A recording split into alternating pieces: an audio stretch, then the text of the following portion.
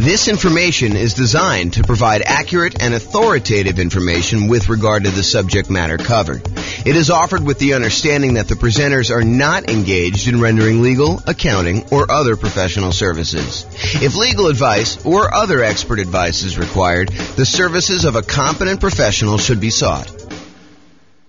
Welcome to the Des Moines Real Estate Investing and Real Estate Financial Planning Podcast. Learn all about investing in real estate in Des Moines, Iowa, with a combination of real estate financial planning and modeling with numbers specific to Des Moines, plus syndicated, more generalized recordings of live and pre-recorded real estate investing classes, not all of them specific to Des Moines. Be sure to stay tuned after the podcast for a message from our sponsors. Well, hello and welcome, everyone. I am James Orr, and today we've got a very special class. It is the impact of rapidly rising interest rates on real estate investors. It's going to be a new format for us. I'm trying a little shorter episodes to see how that goes. So hopefully you like the new format. So here's the backstory. I'm recording this in October of 2022. And what we're seeing right now is unprecedented rising interest rates. So I've got this really cool new infographic that Visual Capitalist put out, and I'm going to go over that. And then I'm going to talk about how the rising interest rates impacts real estate investors. You know, I covered this idea before in the real estate investor shocks class way back in August. It was one of the reasons that class exists. Had a client who was under contract to buy a new construction property. And while they were under contract to buy the new construction property, interest rates rose considerably. And it really changed how that property looked for them because they were unable to lock it in. Usually when you're buying new construction, it's harder to lock in interest rate unless you do some type of extended lock period, or the builder's got some type of extended lock period or some pre-established rate. But if you're trying to do it with a traditional mortgage broker, a lot of times it's more expensive to lock more than 60 days in advance. So they were floating their rate thinking, rates, might go back down a little bit between while they're having the house built and when they're actually going to close. And just the opposite happened. Rates jumped up very significantly while they were under contract to buy the property, almost to the point where they did not want to buy. And so I did a whole class on that type of shock and a lot of other shocks. And that's the Real Estate Investor Shocks class. That was back in August. You can go find that on the podcast. So we've seen interest rates going up at a rate that is unprecedented, and I'll show you some graphics about that here in a second. And one of the things that the question is does this impact real estate investors, and how does it impact them? And so we're going to start a conversation about that. I think this is much more than a single episode topic. I think that we're going to talk about what happens to real estate investors as interest rates rise as part of a theme moving forward. And so there'll be a bunch of other kind of classes and modeling and discussions on that topic, but this is kind of just us getting started. So, all right. So the chart that I have from Visual Capitalist goes over what's called the federal funds rates. It's basically what the banks use in order to loan money to each other overnight. So it's not mortgage interest rates that we're showing specifically, although the federal funds rates is very closely related in many ways to what a mortgage interest rate would be. It's not the exact same number, but if the federal funds rates go up, then it tends to increase mortgage interest rates as well. And if the federal funds rates go down, then that tends to impact mortgage interest rates too. And so what the Fed does, it actually it sets these rates, which is what banks charge each other to loan money overnight. And therefore, that impacts what the actual mortgage rates. So the Fed is actually impacting mortgage rates, but indirectly. So let's take a look at what the numbers are. So this is a zoomed in version of the Visual Capitalist new image that we have here. So you can kind of see what's going on, but I'll go over and I'll tell you what's happening here. So this is 35 years of interest rate hikes. It kind of gives you a view of what happened over the last 35 years as far as the change in the effective federal funds rate put out by the Fed and how they changed. And so what they did is they picked the last, 1, 2, 3, 4, 5, 6. They picked the last 6 times that the Fed raised rates very aggressively. And they wanted to show you, this is over the last 35 years, and they wanted to show you how quickly they did it. So all the way back in 1988 to 89, rates went up 3.23 percentage points in about 1 year's time. So over the course of a year, they raised rates 3.23% percentage points.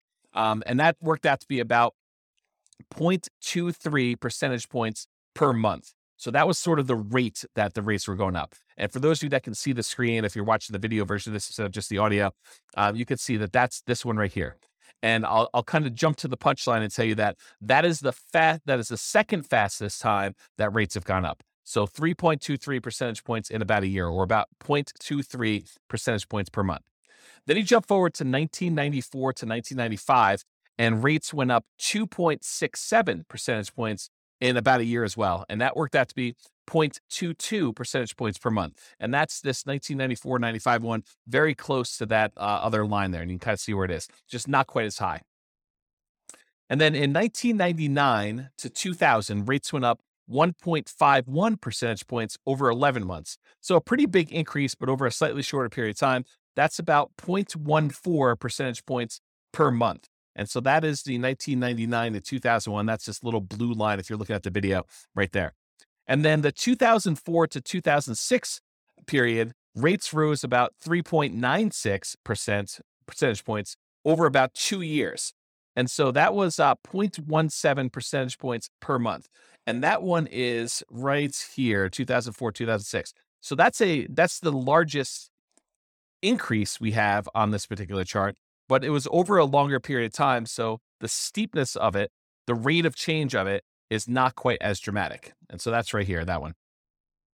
And then in 2015 to 2018, this is, remember, after the global financial crisis, rates went up slowly and over a long period of time, about 2.03 percentage points over 3 years. So it took them 3 years, 2015 to 2018, to kind of have these rates go up. And it went up about a little over 2 points during that time. So that was about 0.06 percentage points per month. Now, we're in 2022. And over the last 6 months, we've seen an increase in rates of 2.36 percentage points. So as far as like magnitude goes, it's definitely not the biggest increase we've ever seen. In fact, we've seen we've seen 3 other periods in the last 35 years of history where rates have gone up more than this. Okay, so it's not just a order of magnitude problem that we're seeing that. But what we are seeing is the time period, the amount of time it took to increase that much is a new record. It's faster than any other time in history. And so we saw a 2.36 percentage point increase in 2022 over 6 months, which is 0.4 percentage points per month. So what I did is I took the kind of rate, how many percentage points it was going up per month, and I plotted them on a separate chart just so you could see the order of magnitude. So 1988 to 89, it was 0.23. 1994 to 95, it was 0.22, just a little smaller than the 1981 one. 1999 to 2000, that was 0.14. 2004 to 2006, that was sort of like before the financial crisis, that was 0.17. And then in 2015 to 2018, it was 0.06. And these numbers, again, are the percentage points change per month during these massive increases. So it had to be a massive increase. And then we figured out how long that increase took to happen from its kind of trough to peak. And then we look at how, what the rate of change is per month to find out like how severe it is. And then if you look at 2022, it's 0.4. So it's almost, not quite, but it's almost twice as much as the next 2 highest ones, 0.23 and 0.22. We're talking about 0.4. So what's been dramatic about this particular period of time is how quickly the rates have gone up. And it's not that the rates, it's not that we're seeing the highest change in rates. That happened elsewhere. That was not our current time so far. And we may see an increase in rates from here, but it is the fastest we've seen this amount of change. And so we'll have to see kind of what happens. In that class, when I did the real estate investor shocks, I did talk about just having some historical perspective. I think there's a tendency, this is my hypothesis, right? I don't pretend to know everything, but this is my hypothesis about what I think is happening with people. I think a lot of people have short memories about what has happened in the past. We get used to this idea that mortgage interest rates are at, 3%, 3.5%, 2.5%, whatever it is that you were able to get in the last, 3 or 4 or 5 years. When we've seen, this is a chart showing historical interest rates, it's like over here down in this really low section. So whatever you were able to get for that. And I think what happens is people think, that's normal. I should be able to get a 3% mortgage or a 4% mortgage or, maybe even a 5% mortgage. That seems like a reasonable number. But what I think some people, I would even argue maybe most people don't realize that historically that's really low. Like if you see these numbers here, like the 2-3%, that's exceptionally low, going all the way back to when this is the Federal Reserve. Freddie Mac source is the website that was from the Fred. I think it's the St. Louis Federal Reserve. But anyway, it shows the sources from Freddie Mac data. It goes all the way back to, this looks like maybe 1970, 71, sometime around there. But 1971, it was 7.5%. And this is actually mortgage interest rates now, not the federal funds rate. But back in 1971 or so, interest rates were 7.5, higher than they are today.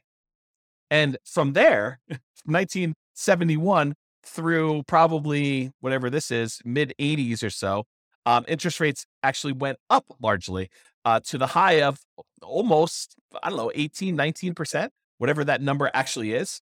It's definitely over 17.5, it's probably over 18.5. So interest rates went up pretty significantly during that period. And then from there, they've been on a jagged, not consistently down, but overall downward trend to when we were bottoming out, sort of like during the pandemic, where we had these really, really low interest rates. So it went from, 18 and change probably all the way down to these lows over here, which is probably, just over 2.5, somewhere around there for the very low. But now we're back up, I'm recording this in early October, 2022. We're back up to, probably pushing 7% or so as the interest rate. Lower than what we were in the early 70s, but definitely a lot lower than we were in the 80s. But, we're kind of used to this shorter period of time. Our memories are kind of like short-term memories are kind of are triggering off of, we have it so bad now because, 5 years ago, interest rates were amazing. There were these really low ones and now they're much higher. So we've seen the highest rates we had probably since, I don't know if I kind of use my mouse to go over here. I don't know, since probably the early 2000s, 2007, 2000, probably in there. It's probably about where we were. And then before then, it was probably back to, early 2000s, 2001 or so that we saw the rates where they are. So I guess what I'm trying to point out is real estate investors, I think people in general, but also real estate investors, they have these shorter perspectives on what they're kind of like used to seeing. Maybe it's like a recency bias if I kind of understand those biases correctly, which I'm not an expert on. But the idea is that we tend to think about things that have happened in the past and we think that that's normal. Well, maybe it's not normal.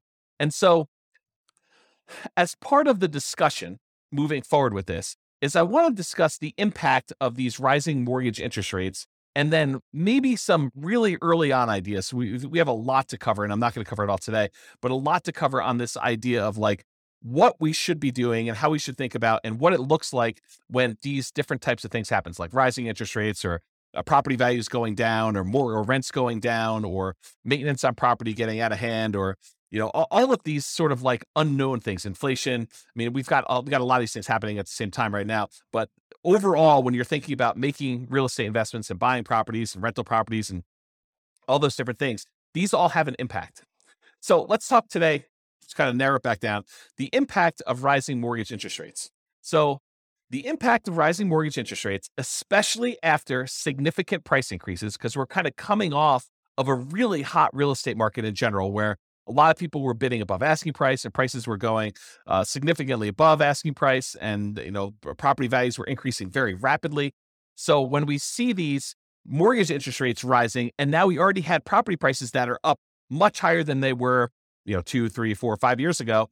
And maybe we've seen rent increase, but maybe not quite as much as we've seen these home prices increase, and definitely not as much to kind of counteract the ability for the prices going up and the interest rates going up, such that the payments on those, if we finance those properties, to be able to support that particular property. So now when you have prices going up and rents going up, but maybe not quite enough to keep pace with the prices going up, and maybe now these really high interest rates, it can make it much more challenging to have positive cash flow on a property. And because of that, also to qualify to buy the next property and any additional future properties you're planning to buy. So if you were using something like the nomad strategy, where you're buying a property, moving in, living there for a year, and then after the year, converting that to a rental and repeating the process, it's one of the strategies that a lot of folks use in order to minimize how much they need for down payments, get better interest rates on their loans, and then they kind of buy a property, live there, and then they acquire as many properties as they want, repeating that process over and over again. But if you're trying to do something like that, then having these higher interest rates and higher prices and the rents not being growing quite as fast as those two are growing in tandem, that actually impacts your ability to qualify for the next property, making it harder. You may have to wait. You may have to put more down. You may have to buy down the interest rate. You may have to do a combination of those things. Maybe you have to do some type of other increase their income on the rental property, like doing short-term rentals or something like that. As just an example. So to be able to do all of that in order to buy these properties and qualify for the new loans, these rising interest rates are really impacting that a lot. So the question then becomes, because I hear some of the rumblings going on, is real estate investing dead? Interest rates are now 7%. It doesn't even make sense to go buy a property with 20 or 25% down anymore. It's really hard to get into cash flow, or they're really, really negative, or whatever happens to be happening in your market. And I personally think the answer to that is not at all. I do not think that real estate investing is dead. So what does this mean for real estate investors? First of all, it's not the end of the world. It may seem like that, but I wanted to give you some perspective about these interest rates and how they've been really, really high in the past. And real estate investing was definitely not dead at that point. It is not dead right now. There are strategies that you can apply that don't rely on you or your customers getting new bank financing at all. So first of all, you could do totally lender kind of non-contingent on the lender at all type strategies, like going and getting owner financing. So now you're negotiating directly with the seller, or wrap financing, taking existing loans. I mean, this is a great period if you're willing, and not everybody's willing to do this, right? Some people just want to go buy a rental property. They want to work their job. They want to buy the rental property, put a property manager in place, and have that become a very passive stream. And they're not willing to go out there and negotiate directly with a seller to find a deal and do that. That's up to you. I mean, it's really up to you as to whether they want to do that strategy or not. But you can go find owner financing. You can do wrap financing, where you have these existing loans that over the last few years that have been really, really low. You buy those properties and you wrap the financing on that, kind of like a subject to, but you give the seller the right to foreclose if you're unable or unwilling to make the payments on it. Loan assumption. So there are some loans, especially if you're doing like a nomad strategy, where you can go in and formally assume a loan that has a lower interest rate, may require a slightly larger down payment than what you might have been thinking.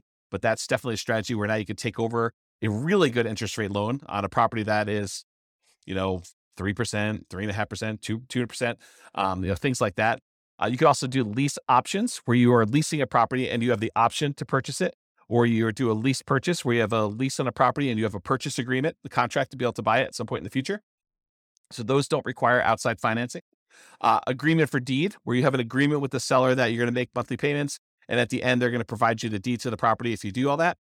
And then buying properties subject to the existing financing, where you leave the existing seller's loan in place.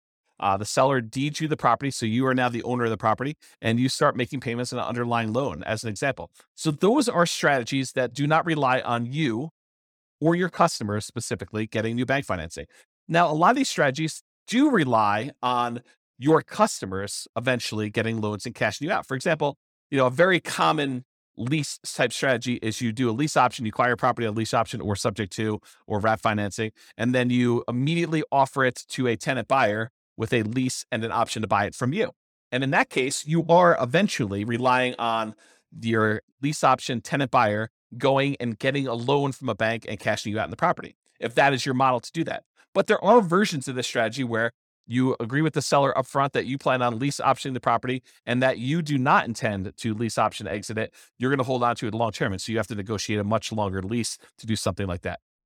So those are some examples of things that you can do that don't rely on you getting financing right now. And who knows what the future, right? I mean, I could try to make predictions and say, I think interest rates are going to go up, or they're going to go down, or they're going to go back down to 3% or 2%, or they're going to go up to 8% or 15%. I could try to make predictions, but I don't know what's going to happen. I think a lot of really smart people don't know for sure what's going to happen. I think there are some people that were a little bit surprised to see the rates do what they did, last month or two. We don't know what's going to happen in the short term. We don't know what's going to happen in the long term. I think overall, my best guess is that rates will go up and down. No, not to be not to kind of be dodgy here, but I think we'll see rates increase. We'll also see rates kind of come back down, and so you have cycles going through where rates are getting better, rates are getting worse. So I forgot where I was going with this, but the idea is those strategies exist, like all the ones I talked about, all the creative financing stuff. Or you could do a totally different business model if you really are committed to doing some type of real estate, but you're flexible in your approach, like flipping properties as an example. Although a lot of times flipping properties involves you buying a property and then selling it to somebody, which relies on your customer actually getting a loan. You could wholesale properties. Again, in most cases, it's relying on somebody else getting a loan to do it, unless they're buying cash. Wholetailing, which is wholesaling, but to a retail buyer, or it's straight up doing real estate brokerage. I mean, it's kind of related enough. When you start thinking about wholetailing looks a lot like real estate brokerage, except you're only doing real estate brokerage. You're only doing one side of the transaction. Instead of having to find the deal and the buyer, you can either find the deal or you could find the buyer and get paid a fee, a real estate commission for doing that. They're mechanically different, but if you think about it philosophically, they're very, very similar. Utilizing options or option auctions, where you're also finding and buyers doing that. We're investing in tax liens or tax deeds, or doing partnerships on properties where one of your partners is buying all cash or doing a syndication of some form. So those are all the different options that don't necessarily rely on getting new bank financing. Those are options for you. So if you were relying on bank financing in your previous strategy, the new market that we're in, the interest rates being where they are, prices being where they are, rents being where they are, the kind of the economy being where it is, it might suggest, it doesn't require this, but it might suggest that you pivot to another strategy in the interim, or so you could pivot to any of those other ones, or another option is use this time to prepare. And I'll kind of show you what I mean by using a recent example. I just recorded a podcast episode earlier this week on Norm and Norma for the Real Estate Financial Planner podcast, where that's more like stories of people. And we kind of talk about their situation and we model what their situation looked like and how long it would take them to be financially independent and what their net worth looks like and how we measure risk and things like that. But there's a couple in there, Norm and Norma, and they were going through in previous episodes on how to buy rental properties in a variety of ways. And so one of the ways they were considering is putting 20% down and buying as many rental properties as they could until they had a maximum of 10, and then kind of seeing how long it takes them to be financially independent with that, or putting 25% down and doing loans, or 15% down, doing non-owner occupant investor loans and paying the PMI when they do that, or doing the nomad strategy, which we discussed, but putting 5% down, moving into the property, living there for a year, at least a year, and then converting that to a rental after time. But this last episode is one of the more interesting ones related to this particular topic. In episode 24, if you go to realestatefinancialplanner.com /EP0024, and I'll put a link in the show notes for this as well. But if you go to that episode, they discuss the idea of, instead of buying rentals with 20% down or 25% down or 15% down or doing nomad with 5% down, what if they actually just save their money, invested in the stock market, which opens up a whole another discussion about, transferring risk of, you're now got a slightly different risk curve characteristics by investing in the stock market, but they invest in the stock market until they have enough to buy the rental property free and clear. They're going to pay all cash for the property. They're not going to get a loan at all. Well, what's interesting about buying a property for all cash when you're in a really high interest rate scenario? It doesn't matter, right? Because the interest rate is not a factor. You're not getting a mortgage on the property at all. So it doesn't matter if they're 7% or 9% or 18%. You're going to buy all cash. And so the model for them is, they're going to take all the money that they were normally saving, that they were going to use to put 20% down or 25% down or 15% down.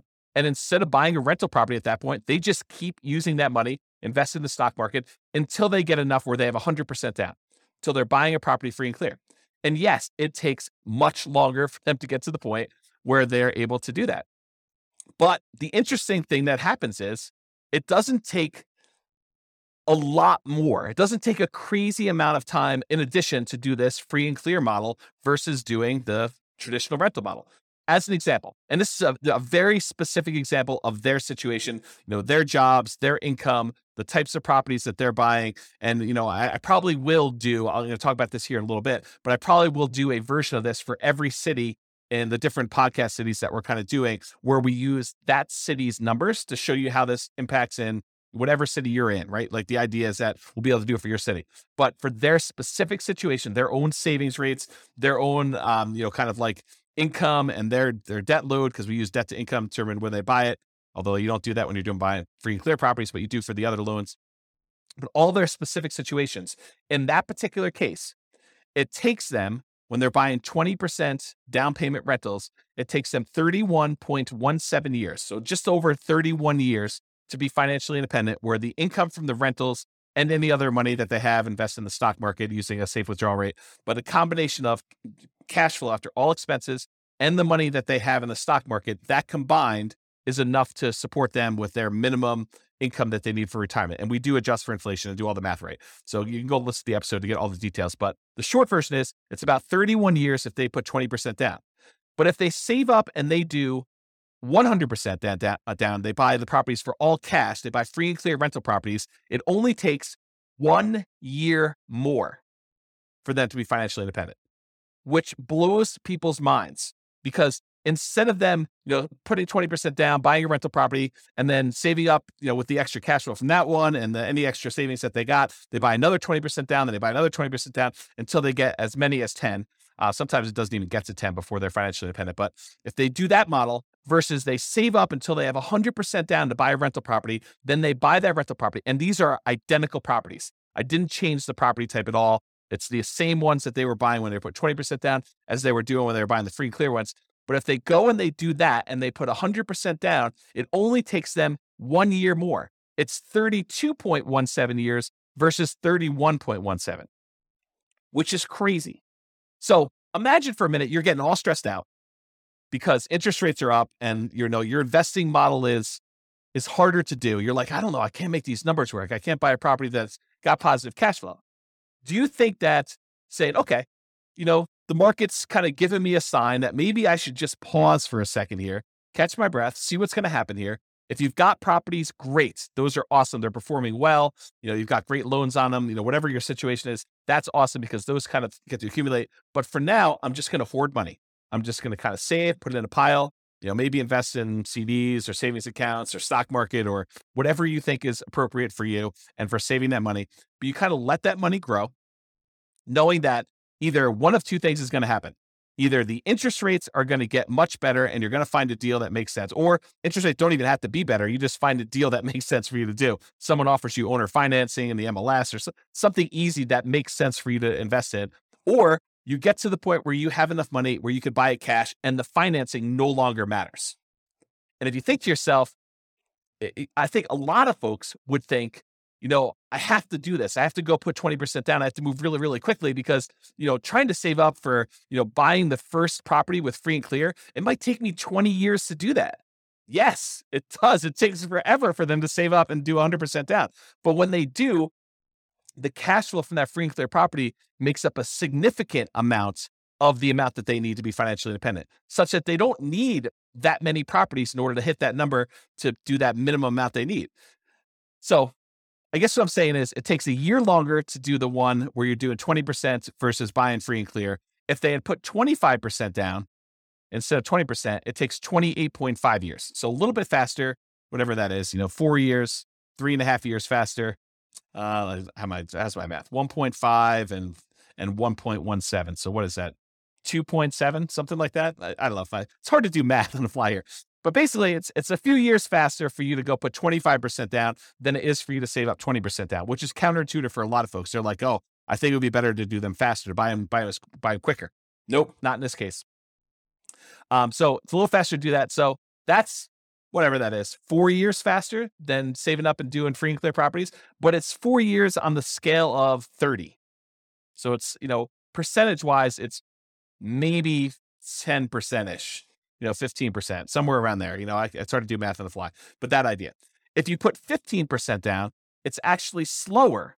It takes you longer to get to financial independence if you put 15% down and pay PMI than if you go and you save up your money and buy your properties all cash. Craziness. So that takes 33.42 years. And if you do the nomad strategy where you buy a property as an owner occupant with 5% down, you move in, you live there for at least a year, That's a requirement of the lender in order for you not to be committing loan fraud.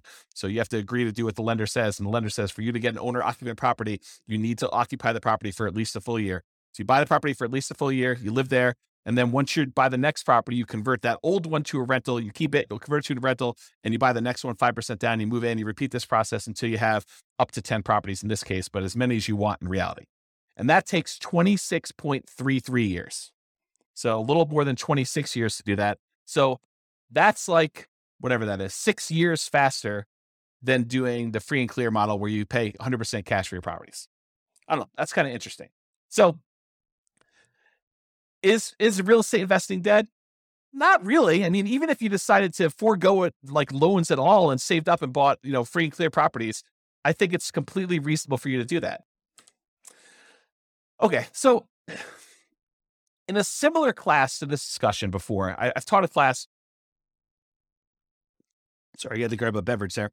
So previously, this is probably about, it's probably about a year and a half ago now. I taught a class called "Is Nomad Dead?"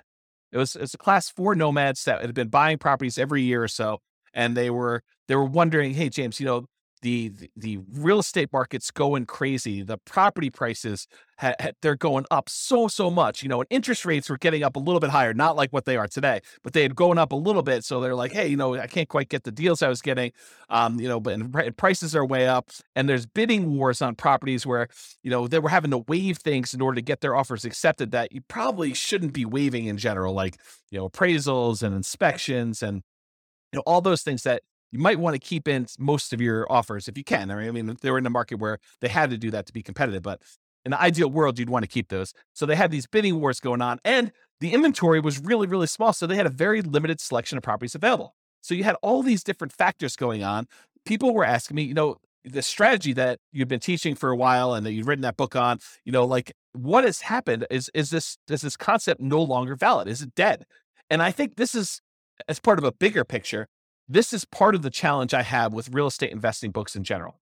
You'll go read a real estate investing book, and by the time it gets published in print, a lot of the ideas in there, they're dated, or the person is writing about a strategy that they've been doing for the last 15 years in a market that you're not in, and you're wondering, will this work today in our current interest rate and price and rent ratio kind of environment, and will it work in my market? And I think that's always been the frustrating thing, at least for me. I can only speak for myself. It's been frustrating for me to read a book and wonder, does this strategy work in my market with the current stuff I've got here? And so these people, even though a lot of them were in my market and they read the book, they're reading a book that's 5 years old, and I'm using numbers that they don't seem like they're today's market because they weren't. They, the prices had gone up so much, and interest rates were different, and the market dynamics were different with the bidding wars and limited selection stuff. So they were wondering, hey, is this nomad thing dead? Is this something I can even do?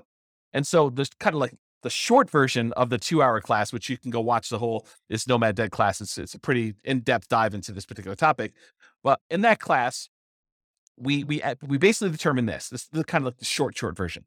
We analyze the deal that you can get right now. So instead of you looking at what the book said 5 years ago, you analyze what the deal would be if you bought a nomad property right now, and you look at what the expected return would be with really reasonable assumptions, like what you think might possibly happen in the future, not going crazy, not saying, oh, the market's been going up 12% a year the last 3 years, I'm going to use 12% for my appreciation. I don't think so. I mean, I don't think that's a reasonable number to use for doing any type of long-term modeling. And so we talked about, like what's reasonable in there, and you go look at what your overall return might be buying that particular investment right there. And you should use something like, the world's greatest real estate deal analysis spreadsheet, which you can go download for free. Just go to realestatefinancialplanner.com/spreadsheet, and you could download a copy of that particular spreadsheet where you could do this analysis, and you could see the overall return you're getting from your expectations of appreciation, how much the property might go up in value, your cash flow analysis, how much will the property throw off in cash flow? And sometimes that's negative depending on what market you're in, or the debt pay down return. How much debt are you paying down on that property if you have a loan on it each, year or period of time, whatever you're analyzing for. And, the tax benefits of depreciation, how much tax benefits are you receiving by owning that particular rental property and having that? So you have a combination of appreciation, cash flow, debt pay down, and depreciation. And then the final thing it takes into account is also how much you had to invest, and including like the amount of reserves you need to set aside in order to be able to buy that property prudently. Because you don't want to go and say, I just set my last dollar is going to go toward my down payment and closing costs, and you don't have money set aside for reserves. I think that's kind of foolish. So we take all that into account in that spreadsheet, the world's greatest deal analysis, real estate deal analysis spreadsheet. And it shows you your overall expected return, including the drag from your reserves and all that other stuff. And it gives you an idea, and it'll give you a number. It'll say, whatever it is, 25%. And then you go look at it and you say, okay, so I can reasonably expect in the first year or so to do 25%. And overall, the overall return on equity, which is the way you should do it.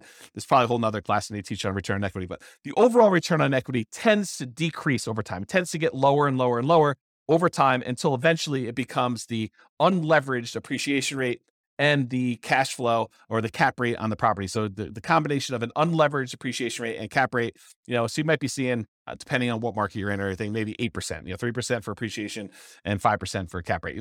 Each market's a little bit different, but that general idea. So over time, it goes from whatever the high was down to this cap rate plus unleveraged appreciation rate, which might be 8%. I'll definitely do a detailed class on all that stuff. So if you're not following along, awesome, good for you. If you're not following along, just breathe, relax. We will get to all this stuff in other classes. So this idea though, is you go look at the return you're getting on that thing and you say to yourself, okay, I'm getting whatever number it is for you, 25%. And you say to yourself, can I invest in anything else? Can I go find another investment that is going to do better than this 25% or whatever your number is with similar acceptable risk characteristics? And specifically, the risk characteristics have to be like what is acceptable to you. I personally don't think that buying a rental property has the same risk characteristics as buying crypto, some type of cryptocurrency and speculating in a cryptocurrency market. I think they're different risk characteristics. You may think they're the same, and that's up to you. I mean, I'm not going to impose my will on you, but I think they're different.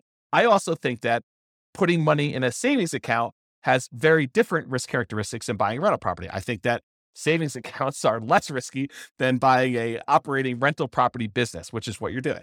But I do think buying a rental property and buying stock in a operating business are similar in some ways, right? In one way, you're buying stock ownership in a company that is operating. It's an operating business. When you buy a rental property, you're buying an operating business. I mean, you're buying the business that owns the property and rents it out to tenants and has like operating expenses and everything else. So those are similar enough for me, but it's up to you.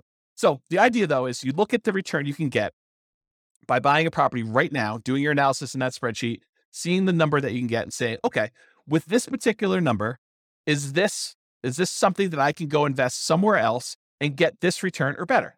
Because I'm not trying to tell you have to go buy rental properties. If you do your numbers and your numbers look really, really bad, and you can go buy something else where you can make 5, 10, 15, 20, 25%, whatever it is, 100% return on your money somewhere else, then you have to go make that decision. And I'm not suggesting you have to go buy the 25% rental property or whatever the number is for you and versus something else. I'm saying you look at it and you decide.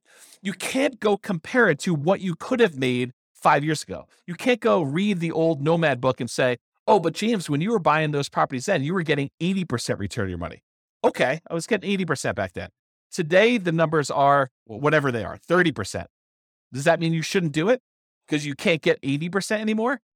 I don't think so. I look at that and I say, okay, I'm getting 30% if I do this. Can I do 30? Can I get better than 30% somewhere else? And you make that decision. That's sort of what applies today, right? You go analyze a property, whether it's Nomad or not, you do the same thing. You go analyze a property and you ask yourself, can I do better than this somewhere else? Can I put my money to work in another investment that has similar acceptable risk characteristics to me that I can go invest in that, something else? Yeah. So, or maybe you have to change your investment strategy in order to find one that does have better than that. So instead of doing Nomad, you do fix and flips, or you do short-term rentals, or whatever it is that makes sense for you. And because the market has changed, sometimes you need to change your investing strategy or approach. For example, if you were buying deeply discounted distressed properties during the 2008 kind of like real estate crisis, that type of market doesn't exist today. It's just, that's not what the market that we're in.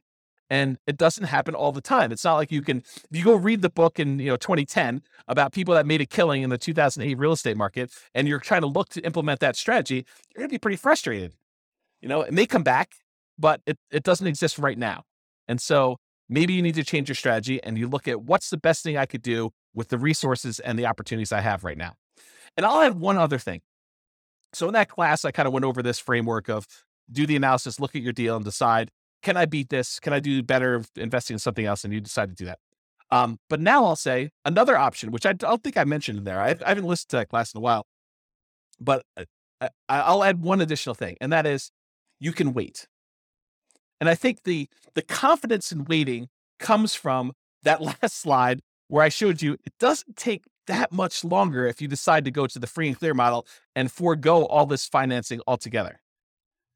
There are some strategies that are much faster than that, but if you're thinking I'm going to do 20% down versus I'm going to do this free and clear model, I think even if you had to wait 20 years to build up enough down payment to buy a property free and clear, which I don't think it's going to be that long, but I think it's prudent for you to wait on the sideline. I don't think it's unreasonable for you to say, I'm just going to hold my money. Maybe I want it in the stock market. Maybe I don't. Maybe I want it in crypto. Maybe I don't. Maybe I want it in savings. Maybe I don't. Maybe I want it in something else. Whatever you decide to hold your money in, but you can hold it and just accumulate money with savings, keep whatever investments you have, if that makes sense for you, and you can decide to wait for that. So that's what I'll say about that for now. Okay. So I think I hinted at this earlier, and it's kind of come up a couple times for me, but my favorite part of real estate investing books and kind of like podcasts or whatever else, audios about things is kind of the analysis part. Hearing about someone say, I bought this property, then I bought this property, then I bought this property. And, it took me X amount of time in order to accumulate enough where I was financially independent. And like that part of the book or that part of the story, or like hearing, a property that I own, kind of increase in value, and it finally went to this, and my cash flow on it is this. Like those are the exciting, juicy parts for me personally. And I'm sure everyone else has got their own little thing. But once you get a certain basic level of understanding of how real estate investing works, you understand mechanically how to do it. Maybe you bought a property or two or three, and you kind of got the basics down. Yeah, you pick up little tips here and there, but I think the part that I'm most excited about is the number side. I don't know, maybe I'm weird that way.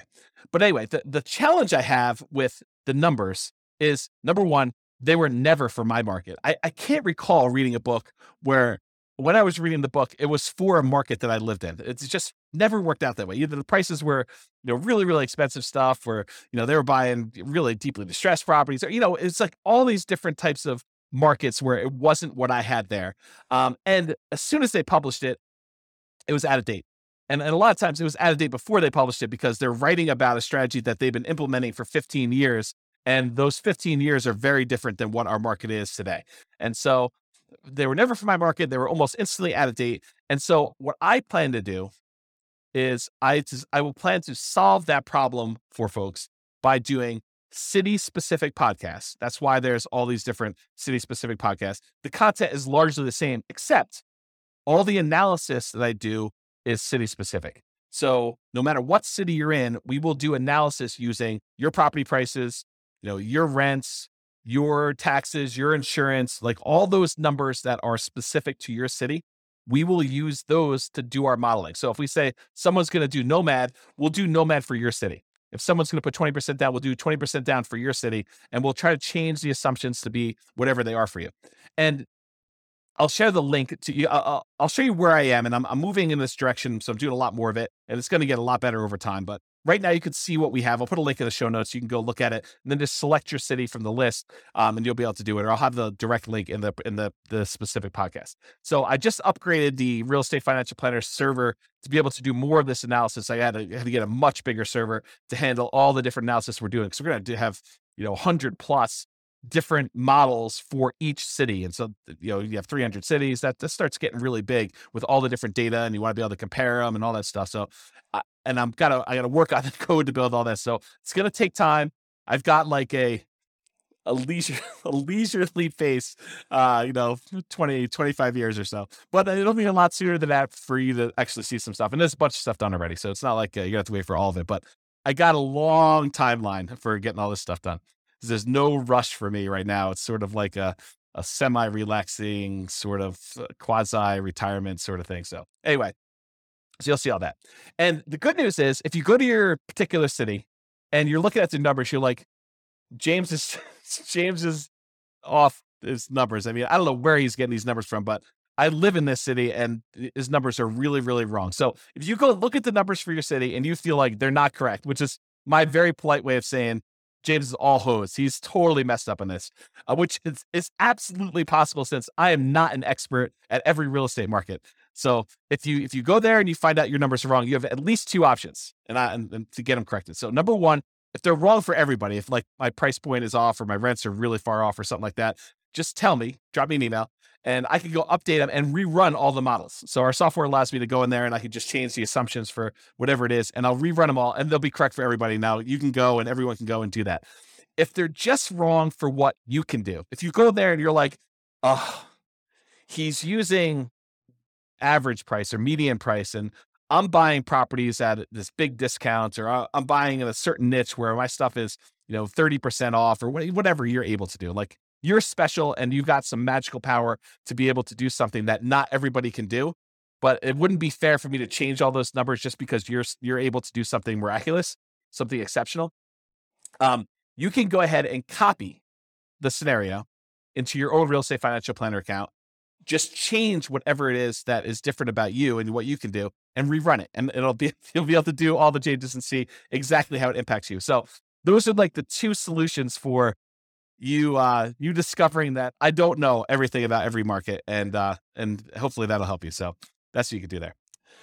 All right. So I went a lot longer than I expected to go. I was thinking to myself, this is probably 15 minutes. It's 45 minutes in. So I hope you've enjoyed this new formats. I will try to keep them shorter in the future. I'm aiming for sort of that 15 to 20 minute podcast length. My contact information is on here, and I'll put it in the show notes as well. And you can kind of reach out to me if you've got questions or need anything else. But I hope you enjoyed it. I hope that is helpful and more encouraging for you than this discouraging news and running deal analysis and seeing, frustrating numbers with your mortgage interest rate. And I'm not sure if the animals, if you probably can't see the cat and the dog, but they've decided to visit and meow, and the dog's not barking, he's taking a nap, but hopefully you guys did that. So anyway, I'm James Orr. Hope you enjoyed. I'll see you next time. Bye-bye for now. With home prices up, mortgage interest rates up, and rents up, but not quite enough to counteract the higher prices and interest rates, cash flow on rental properties in Des Moines is harder than ever. Book a call with the Real Estate Financial Planner to apply our proprietary 88 strategies to improve cash flow on your rentals. See the show notes for a link to schedule your call and improve your cash flow today. If you're a real estate agent, lender, or professional in Des Moines that wants to help our real estate investor listeners, consider reaching out to learn about collaboration opportunities with this podcast. We'd love to add more value to our listeners by having you assist our investors buy, sell, and finance their real estate investments. See the show notes to schedule a call to discuss collaboration opportunities.